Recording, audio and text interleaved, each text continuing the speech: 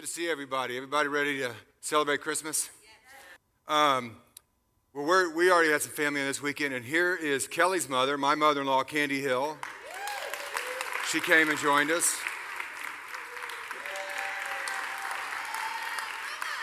Known her since I was 19, so that was about 15 years ago. Well, tonight, hey, the text I want to eventually get to Ephesians 4. That's where I want to go. But I want to start with a little bit of context about, before I get there, about the difference between Old and New Covenant. And the reason is what's clear is that it's hard to take a life lived in the Old Covenant into the New Covenant. You can't live in both covenants, right? The Old New Testament, of course, that's a publishing term, right? They're covenants. They're Old Covenant, New Covenant. And so, we lived under the Old Covenant until Christ's death. We lived under the New Covenant, Christ's resurrection. We were all filled with the Holy Spirit on Pentecost. Everybody good? Okay. To understand this, because so many times we get into the New Covenant and we start bringing in the Old Covenant lifestyle. And so when that happens, so many people get confused because we start living a life that God already paid for. So what covenant do you live in? See, you can't have two active covenants with the same person for the same issue. You can't have two active covenants. Jesus had to fulfill the old in order to live in the new. I'm not talking about that it is without purpose. I'm not talking about it's void. I'm talking about what covenant do you live in? What covenant are we actually living our life through? Because you can't have Jesus and some law. You can't have it. That's not what he intended. And so, God's principles, wisdom, and our history pointing to Jesus that we could live this life when he rose from the dead and filled us with his Holy Spirit. Our life looked different than those believers in the Old Testament, the people that followed God. Our life had to be so much different because no longer did we have to sit there and say, God, come rain down to do this, which he still does today, but he also uses us. That he actually put the Holy Spirit in us to have this power, to live this separate life. We no longer have to go and wash before we go and pray. We don't have to. Matter of fact, you don't go to hell if you don't bless your food before you eat it today. You don't. Lightning's not going to strike you. There's these different things that people get so mixed up in because they want to add a little law to a lot of Jesus. And so when we take that mindset in the new covenant, we can get confused. And so just like Paul said, he can go back and forth. He was the Jews of the Jews. He could go back and forth so easy, but he knew where his home was, living in the New Testament under a life with Jesus. So if you have any of the law in you, we try to outwardly perform to a standard Christ already met for us and died for. If you have your Bibles, turn to James 2.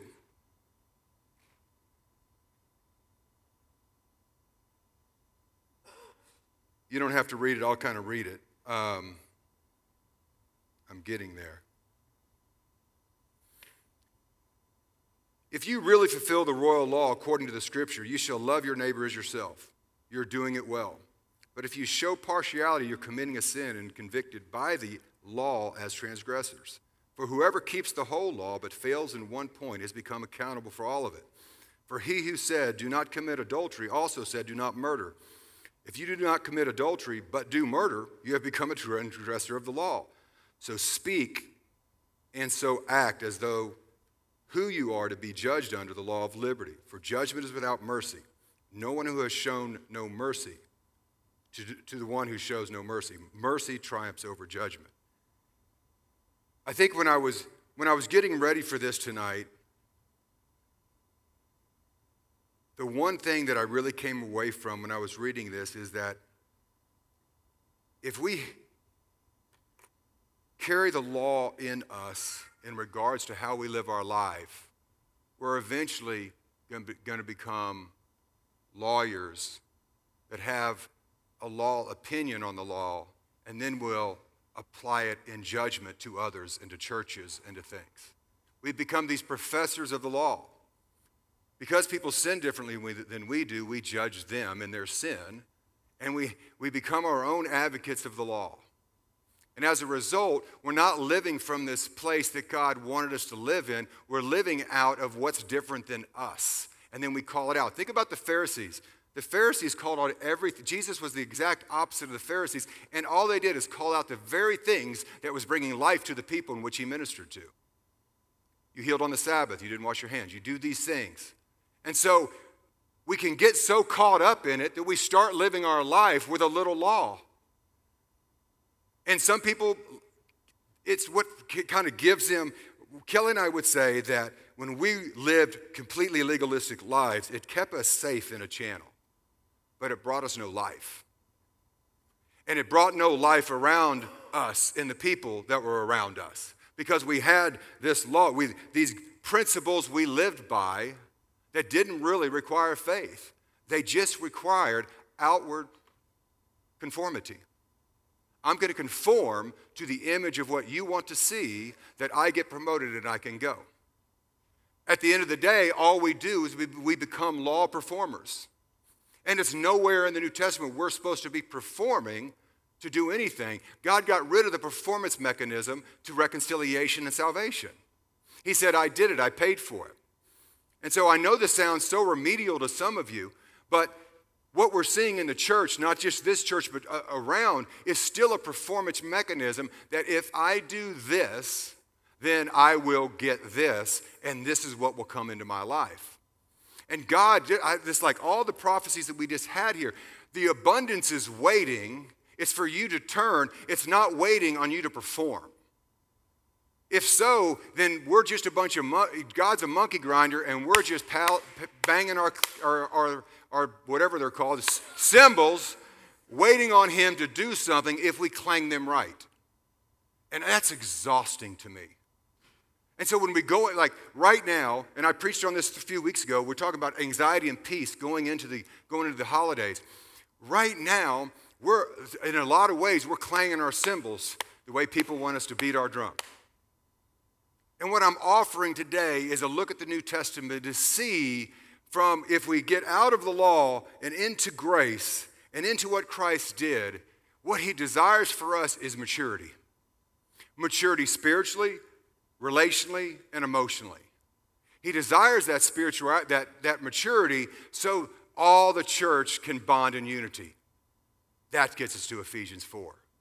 You know, we read it all the time, and it's a cornerstone verse here because it shows us exactly the plan of God for the church. Not just in the apostles, prophets, pastors, teachers, evangelists, but it talks about his desire for the heart of the church and what they're supposed to accomplish and the why. Why does he want these certain things? Why does he want us to connect in a certain way of intimacy? He has all these things, but we pass over it because we still have to perform. And a lot of times we perform because we're afraid to be known. I think one of the things that Kelly, and I'm glad she preached Ephesians 3 last week about the knowing. When we're at our best for ourselves and for people, it's when we are known. And then when we know. When people are not known, I've never come into contact with someone not known at their best. Does that make sense? They're not known, their lives shut off to other people, and they're never at their best when they isolate themselves. Never. I mean, I've been doing this I'm 55 years old. Now, if one of you have found one person that isolates themselves and is at their best, then I will sit down and not read Ephesians 4, because the Bible would be wrong. But think about it. At your worst day was probably one of your loneliest days because you wouldn't open yourself up to somebody. And so let's get into this a little bit. Ephesians 4, if you have your Bibles. I therefore, and he gave the apostles, the prophets, the evangelists, the shepherds, and the teachers to equip the saints for the work of the ministry, for building up the body of Christ. You all know this. Verse 13. Until we all attain to the unity of the faith and the knowledge of the Son of God. Everyone say unity of the faith. If one of the most compelling arguments for other religions besides Christianity is their unity. One of the most compelling arguments, if you think about every religion you know outside of Christ, one thing you can put in their check column is unity. Now, you might have a couple factions, but in the church we have, 150, 200 denominations, all telling the other ones they're wrong, even though Jesus is our common theme, but they're all telling each other wrong and how they should do it. Don't speak in tongues, do speak in tongues. Don't let women speak, do let women speak. All the various things. But one thing that I admire about other religions is the unity factor that they have. It is a compelling argument. Could you imagine believing something that someone else believed and they didn't stab you in the back? They didn't talk behind your back because they don't want to talk to your face, but they'll tell you about all the things that is wrong with how you think. Think about that for a second. We're going into a season where Christ was born. He gave us his son so that we could come together in unity, and it's the very thing that draws us apart. Celebrating San Antonio means celebrating the churches of San Antonio, celebrating the people of San Antonio, and carrying the weight they need us to carry and them carrying the weight we need them to carry. Because if we're all brothers and sisters, here in Ephesians, he's talking about unity of the faith. We don't have to believe everything that everyone believes, but we sure can love everyone that believes and doesn't believe. And we can lock arms with the people we don't agree with to see something transformed. Amen? So let's keep reading. To mature manhood, to the measure of the stature of the fullness of Christ. And I'm going to go back to mature manhood because what he gets into is the why. Why do we need to be mature? This is so out of my wheelhouse to teach, but I'm going to get out of it here in a minute. But I want to set this. I want to kind of set this. But why? Why does he want us to be mature? So that we may no longer be children, tossed to and fro by waves and carried about by every kind of doctrine, human cunning and craftiness, and deceitful schemes. Do you know what? Deceitful schemes are not just from the enemy, they're from people. And in deceitful schemes is, it could be just anything, even under the umbrella of I'm not getting along, or you hurt my feelings, or you offended me. But there's this thing that goes on is why there's maturity, because what comes from that is the relational connection I'm talking about. We have the spiritual relationship in our unity with the Father. We have a relational with the unity with each other. But the biggest divisive fact in the unity of each other is offense, hurt, different, judgment. And he's saying a sign of maturity is not letting that throw you to and fro. Not letting that get you off your game, sending you into a black hole. That if you have a problem with a friend, it shouldn't send you in your happy place in your closet. It should send you to their place to knock on their door. If you have a problem with your husband or wife or children, it shouldn't send you isolated. It should send you into a group that can help you do this. When he's talking about the unity of faith, he gives you a roadmap right here of why do you need to be mature and be in unity. Because this is what happens. This is where we start judging people because they believe differently than we do. This is where we start having disconnect in our friendships and our marriages with our children. This is the core disconnect to the body of Christ. We want to know one of the top 3 reasons why we don't see generational revival in the churches, because we have no unity in the church and with other churches. I mean, we know Turkey is killing it, but when you hear Megan's story, it's like, but guess what? We have here in this country of 350 million people, we have 60% professed believers. Can you imagine what we get behind in unity? You imagine the things we could change if we were all in unity, the resources, that walls started coming down and we quit building more walls for a church, physical walls, and start building up spiritual, relational, and emotional walls with people. The impact that we could have. And so when we read, as we keep reading, we see this outline. And this outline walks us through to where if we don't get this, it's hard to have any type of generational revival that we're talking about we desire. Yeah. We want to see the fire build on the earth. Yeah, but guess what? After people get saved, they have to be in relationship. And if we're not doing relationship right, where are we putting them? So we're going to have more dysfunctional people not able to have relationship with each other because of we don't want to deal with our stuff. And then we're just creating a more dysfunctional mechanism in which to make the world more dysfunctional. But guess what? We all, we might be saved, but are we functional? Are we mature? See, he doesn't want us just to get us into heaven. He wants to get us mature so we actually have impact. Because there's nothing worse than a Christian that says all these things for 5 years, and then goes and then the littlest thing happens, and they go off the rails. And people that don't know Jesus are going, is this your God? Is this what you believe? Not that don't have the opportunity or the privilege or the right to go off the rails, but it's how we handle it with people.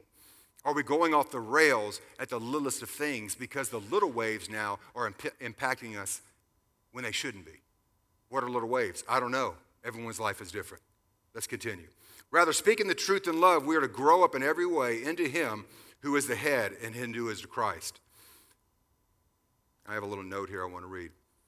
When you have a healthy body, it corrects itself and it fixes itself. Things might be true, but not the truth, i.e., the person might be acting or doing something that is true, but is not the truth and about who Christ says they are. Because he goes right into this next verse. From whom the whole body joined together and held together by every joint with which it is equipped, when each part is working properly, makes the body grow so that it builds itself up in love.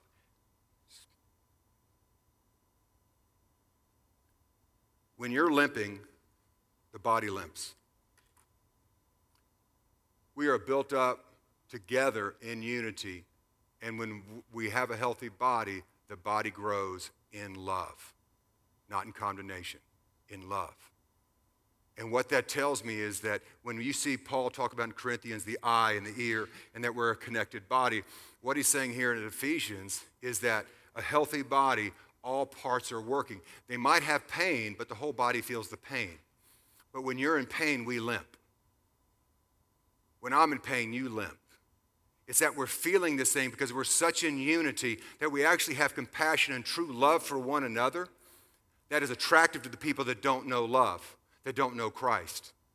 It's actually so attractive to them to see people come and actually care. That's why I love the inner city ministry and the ministries we're doing, the giving that we're doing. It's like, how can you demonstrate you love by somebody with words without actually an action?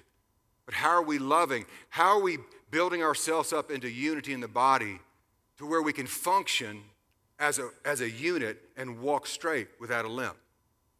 See, I have hope that the church is the kingdom of God is going to just be pounced. All the churches, including ourselves, on our heads to wake up to the true fact that until we understand unity and love in walking together and celebrating each other and mourning with each other and having all the things that make you feel a certain way, make me feel a certain way, that we're so well connected that nothing can separate that, and that we're a model of the Father, Son, and Holy Spirit and the dance that they do, that when people come to us, they see something that they've never experienced before because they're touching something and experiencing something that is impacting their lives. Not here, but here. See, we can change people's lives. If you're not a believer in here, I can bring 200 speakers up here that have changed your life with new words. But the question is your life going to be transformed when you walk out of here and not your mind? Because it's not our minds that's going to change the world. It's our hearts toward people that are going to change the world. And until we get that in the maturity, it's a challenge. And so what I want to encourage you, and I have a visual of what this looks like. I have a visual of what this looks like with Ephesians 4.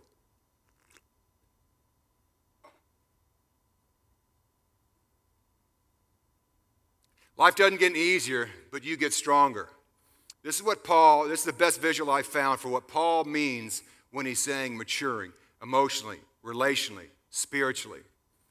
The old me, and I'll give you this, the old me, one arrow, you send me over the edge. Now listen, everybody takes a few shots. There's people that are out there risking their life for the gospel. There's people that have sickness. There's people that are struggling with different types of addictions, relational problems. But as you grow up in mature man or womanhood in Christ, as you get actually a testimony of walking with him in the valley and on the mountaintop, you build this testimony of maturity relationally, emotionally. But what's funny is, and I'm going to go back to a prior point, is that people that isolate themselves and don't have a relationship, and all they do is read the Bible has power, but it doesn't have power if you can't walk it out in community. And so they know all the verses to say, so they're rebuking, they're casting out, they're saying all these things, but their life's falling apart because they're walking alone. And maturity is how many arrows can you take and continue on walking in life into what you're called to do. How many arrows can you take? In Ephesians 6, it says, the shield of faith that warding off the arrow. But guess what? When we're not in faith, arrows get through. And they stick to us. I've died many times with one arrow. I can take a lot now. I don't want them. But I know that I can continue to take because I can continue to move on because I have people in my life to encourage me in my call in my life that it doesn't set me and lock me down. I look at Paul. Paul's a living example of prison, of snake, of shipwreck, of beatings. And all he did is in prison, and he wrote most of his letters from prison, and he proclaimed the gospel even stronger. The more they persecuted him, the stronger he got. That is what changed the world. 12 men that actually sowed into other men that changed the world. See, we can talk about changing the world but we don't do it until we practically understand how. And it's not coming in here and just feeling good. It's actually being transformed. This is the only message I preach. If you ever come hear me preach, this is the same message, just different words. Because it's my life song is to be a facilitator, a leader of people being transformed from the inside out, going out and impacting culture, not with their heads, but with their power and their mind. God's wisdom to world solutions. The gospel has all the solutions to the world's problems. Just needs people to go and walk in them in power. And when I sit there and look at what life doesn't get any easier, has anyone's life got easier? Didn't you think when you were in junior high, you go, if I just got to high school, and then you say, if I just get to college, well then if I just get out of college and get a job and make my own money, if I could just get married, then heaven forbid we go, if we can just have kids. Yeah, it's getting easier and easier. Then, it's getting easier and easier. And we're taking arrows, and there's times where we collapse. And I look at Lisa Phillips here and see how many arrows. I mean, we've seen how many arrows. I've seen how many arrows she takes, and she's a light walking through her stuff. That's not my message. I just saw her, and she just radiates light now. But she's taken so many arrows. She's a testimony of a stronger wolf that can take arrows. I can name so many people in here, but she's sitting right there, so that's why I brought her up. I would have put you in my notes. But it's what is it that's in us? Because, see, in the old covenant, we live from an outward performance. In the new covenant, it's inward. So what's going on in here? What's transforming in here? What is it that's inside us that is actually being transformed to handle the things that we walk through so we can be like Paul and go through the things the challenges of our life and keep getting stronger, maturing emotionally, relationally, and spiritually. I've met more spiritually gifted people that are more spiritually, emotionally, and relationally immature. Some of the smartest people about the scriptures that are relationally immature, emotionally immature, and spiritually immature, but they're spiritually gifted. You see the difference? See, I don't want you, I'm just speaking for me as a leader, not for them, but I don't care about your spiritual giftedness. I care about your spiritual and emotional maturity. Because if you're spiritually mature, God's going to take your gift to another level. If you're spiritually immature, you're going to hurt people with your spiritual gift. You're going to hurt people with your spiritual gift. Believe me, there's probably many testimonies of people being hurt by spiritual gifts. Maturity does look different. See, you're stronger than your excuses. God created you in Him to be stronger than your excuses of why not to change. We always have, hey, I'm going to wait till January 2nd, I'm going to change. I'm going to let people in my life in the next season. I've been so busy. My calendar's pretty full up. I can't get with people to change. Yeah, okay. How's that working out for you? It's the summer. I'm taking the summer off, so I'll deal with change. Oh, after the holidays. My life's a mess right now. No one knows it, but after the holidays, I'll deal with it. Yeah. Anybody ever use some of those? I want to wait till someone approaches me because I feel insecure about going up and sharing my problems with people, even though they're my best friends for the last 20 years. Think about this, guys. It was like what we did in pre-service prayer is like one step forward in faith can change your life forever. One step forward in faith can change your life forever. And one step forward by a man or woman under the power of God can change the world forever. We look at the generals of the faith, all they did is say yes. The ones that I see walking in community and relationship, they finish well. The ones I see isolated, thinking they know everything, isolate themselves and start believing actually they belong in the green room, they fail. Because they lack the community in order to live this life out. See, bosses, they'll fire you for excuses. God doesn't. He encourages you to get out of your excuses. Your kids give you excuses? Nah. But God, when he hears your excuses, can't you just see him up in heaven going, come on. You're right here. You know you need it. You just need encouragement. You just need someone that's going to come in and break that shell. You just need to open up. Guys, the holiday season is the most loneliest time. More suicides, more depression, more anxiety than any other time in the world. And guess what? The statistic's not any less for churches, for Christians. We can't law ourselves out of depression.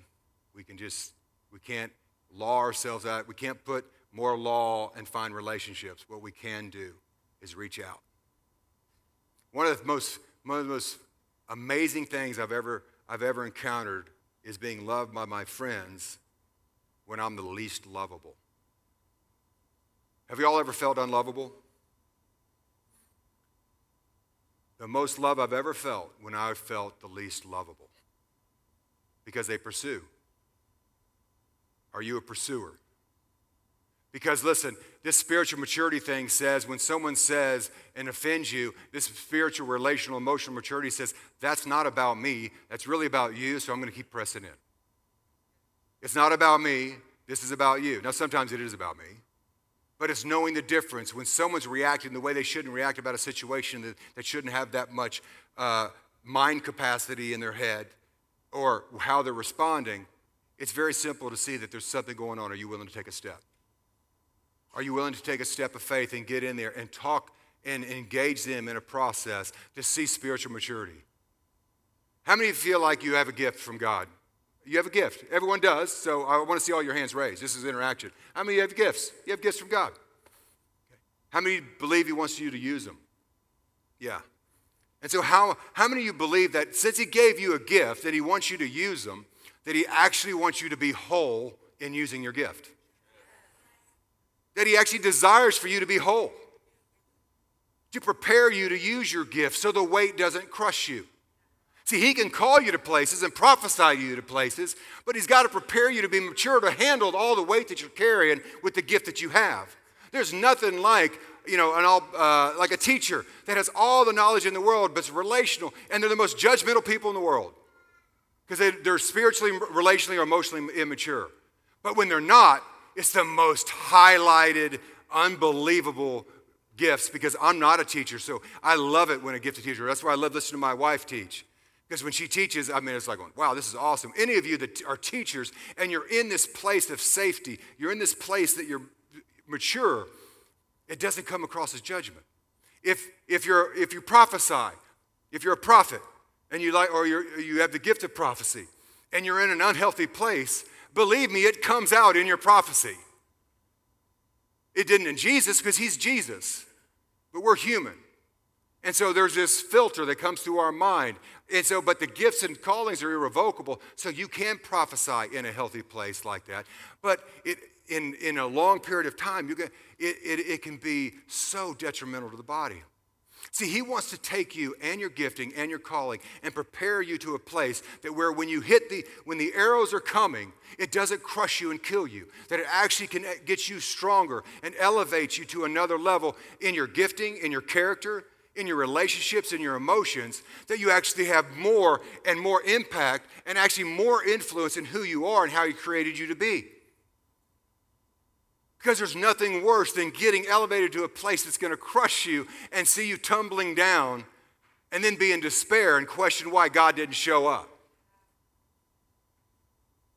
I have been I'm not in my buddies here. I have been elevated. A friend of mine were elevated in a church 25 years ago, for some of you new people here, to leading this Bible study called Dad the Family Shepherd.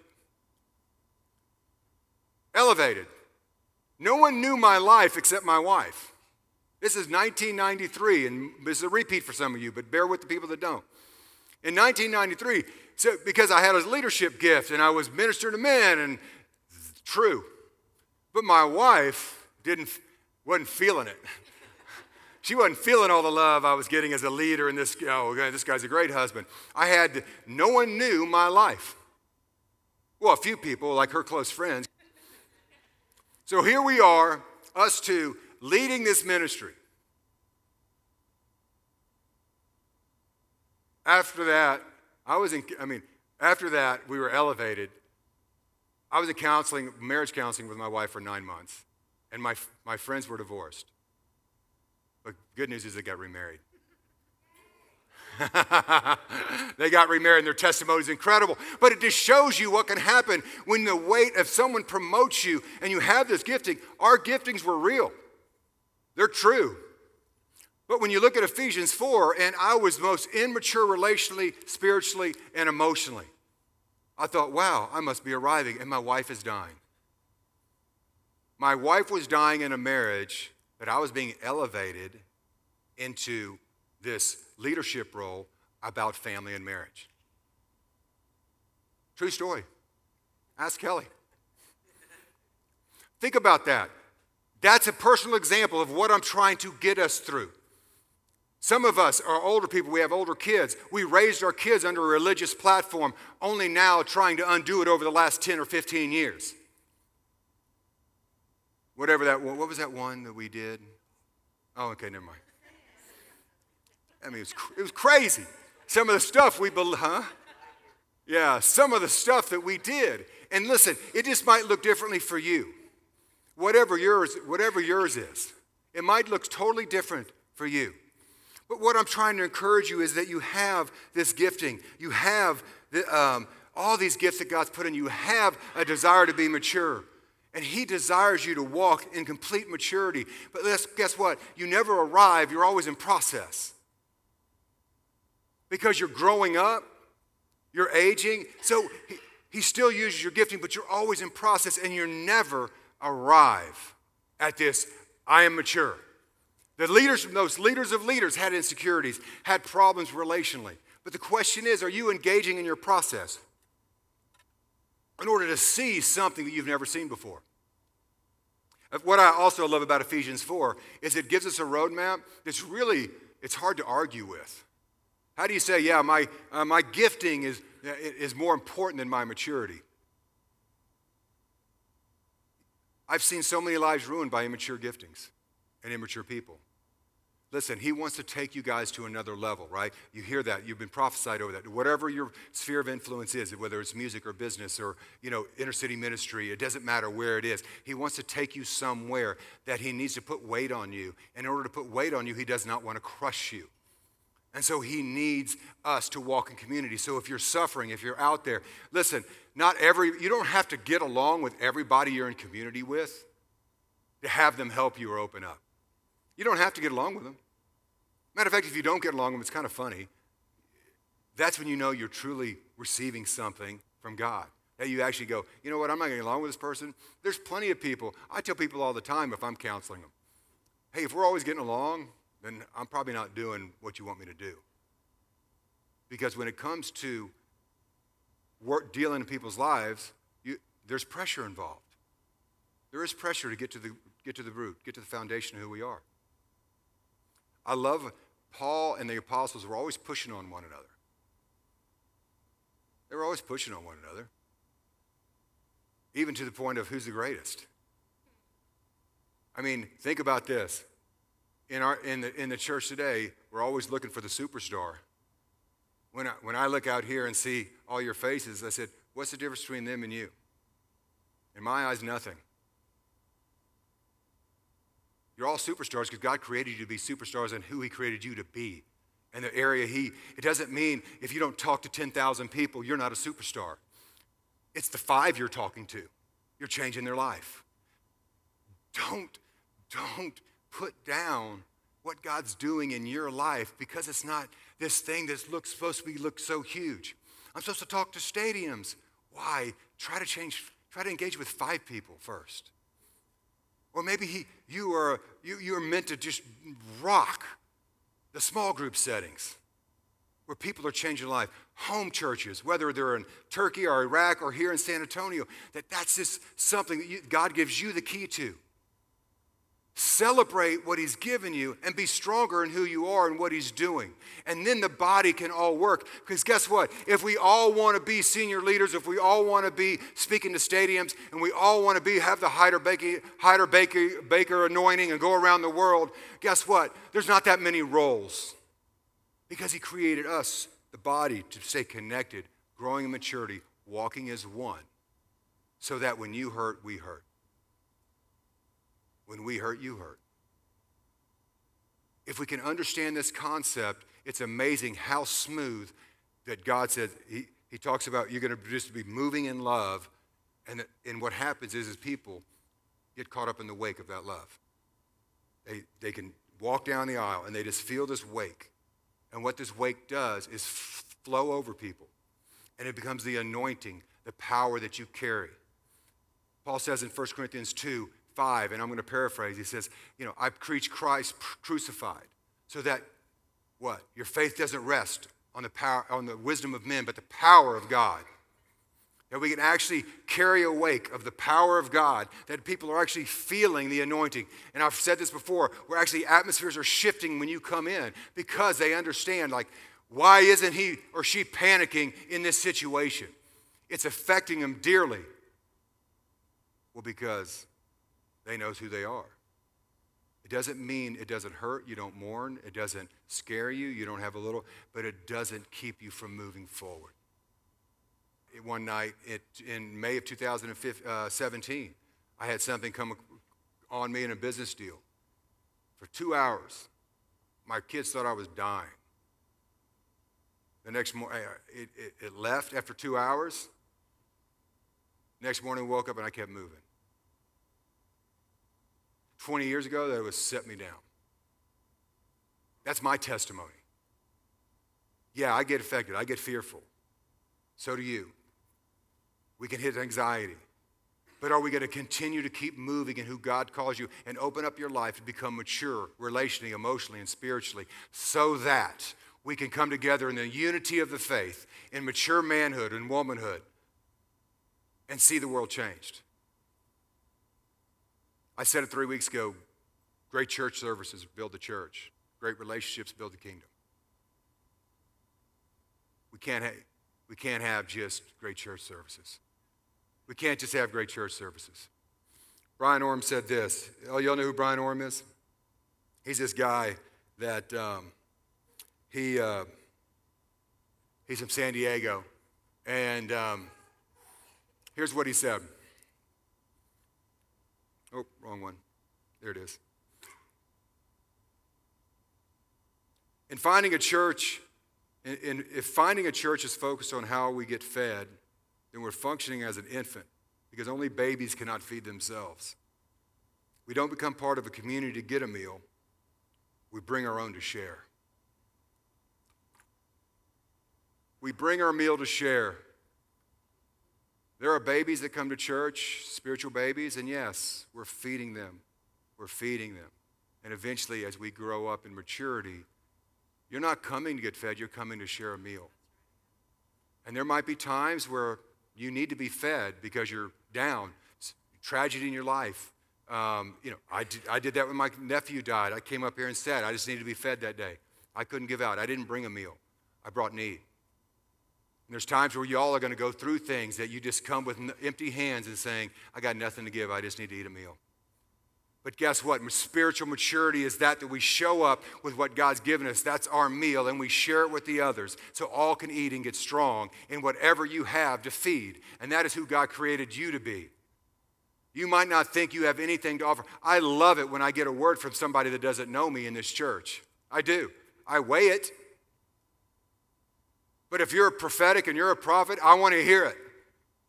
I want to hear what God's saying. It doesn't mean I'm going to go, you're moving to Sheboygan. It doesn't mean I'm going to pack my bags, but I sure do want to hear what God's saying. Because, see, he's given you keys that might open up something that I'm actually going through. Some of the most love I felt when I was going through my hardest times were people would just come up and pray for me. They just come up and lay their hands. I didn't know what they're praying, but they're praying for me. Not because I'm just the leader, but they could see something on me or God spoke to them about me. Could you see yourself operating like that in your gifting? That you know someone's hurting, but your shoes are off, your feet are up, the football game's on, or whatever you're doing, and you know there's someone hurting, that you could actually strap them back on and go and visit them. Can you take an arrow of being tired? Can you take an arrow of being inconvenienced? To see somebody come alive, to feel loved. Can you show up?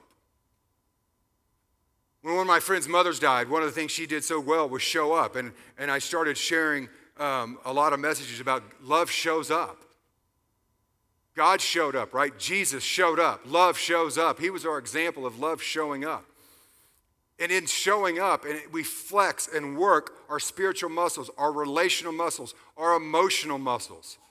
But we have to show up and engage in the process to build the maturity and strength. You don't go to the gym by dreaming about you don't get big by dreaming about the gym, about prophesying to the gym, by talking about the gym, by reading the rules of the gym. You don't get stronger by doing any of that or lose any weight. You have to go to the gym. You have to show up and walk and function to get the benefit of the gym. And the same thing applies in relationship. Relational, emotional, spiritual. You have to show up. They're not going to like you sometimes. You're going to grow. They're not going to want to be your friend, or they're going to be just challenging relationally. It's going to test your fortitude. It's going to test everything in you. They're going to trigger you. But it's going to force you to do one thing. Go back to the one that created you, to get keys to these people and remind you of who you are. Therefore, their stuff doesn't come off on you, that you're continuing to press in. There it is. Showing up. We only get strong in Ephesians 4 by showing up, because we can't do it isolated. That's what I want to encourage you. When Kelly had her encounter a month ago in Vacaville, one of the things that, because we all want to encounter. We all want to encounter. We want to encounter because we think there's a silver bullet. But Kelly had an encounter out of intimacy, not the need to have the encounter change her life. She had a need. She didn't go, Lord, I just need to encounter you and all this is going to be okay. There was years and months and weeks of intimacy my wife seeks with the Lord. That when she asked to see something, boom, she ran into it. It was an encounter out of intimacy, not out of counter because I want something.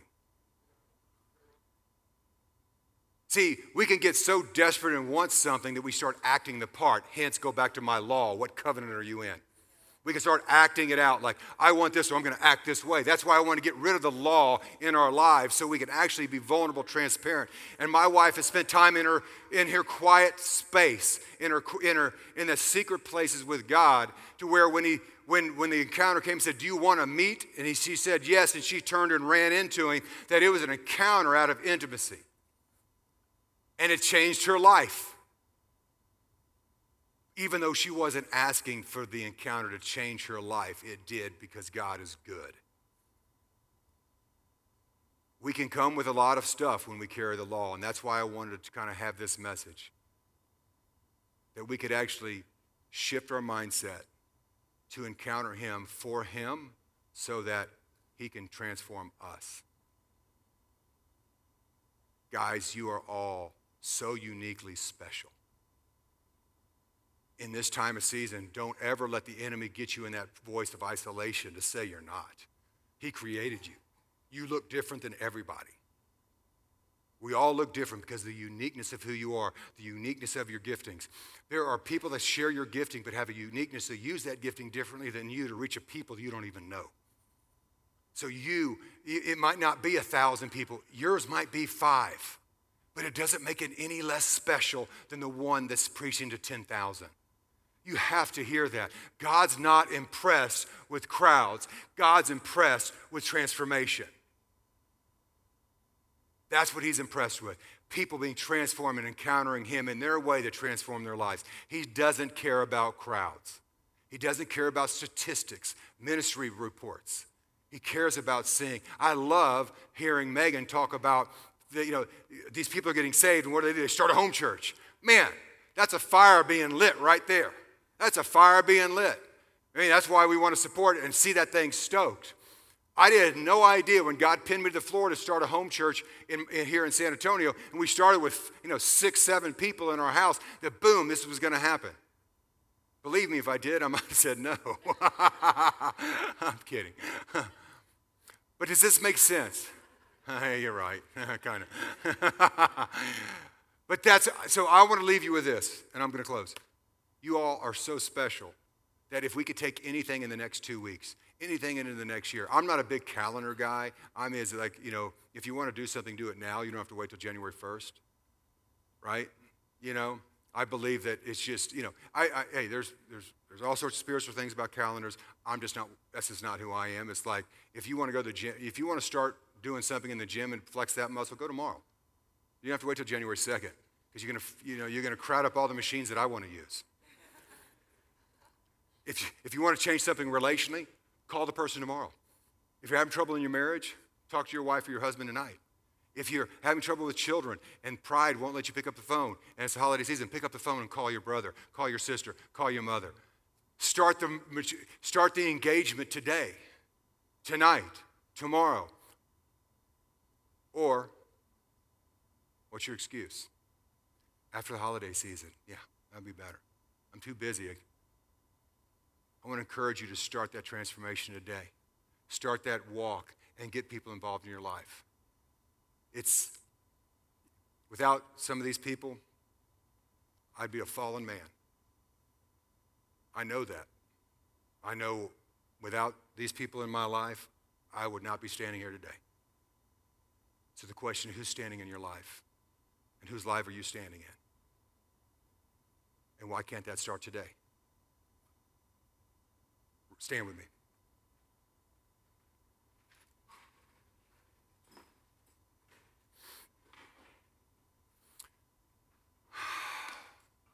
Father, we thank you for this group of men and women right here.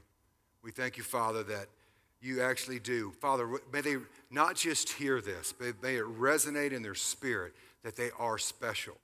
Special, they were created specially by you with a specific gift. Father, stir that gifting in the name of Jesus. Stir it up. Open up their eyes to who they were created to be. Open up their eyes to their gifting. But open up their eyes to a desire to be relationally, emotionally, and spiritually mature. That they can carry the weight of where you're sending them and what you're calling them to do within their gifting. May who they are as a son and daughter of God lead where they're going, not their gifting. Yes, your gifting makes room for you, but it makes room for you, who you are as a son and daughter, not just who you are as any way you come. As a son, as a daughter, may you realize the revelation of sonship and daughtership so that you can walk confidently in your gifting to see people transformed by the very thing God created you to be. I just bless you all with peace, with rest, with provision over the next few weeks, and an encouragement to start now in walking in towards your maturity in manhood in the power of Jesus Christ. And I just bless you in Jesus' name. Amen.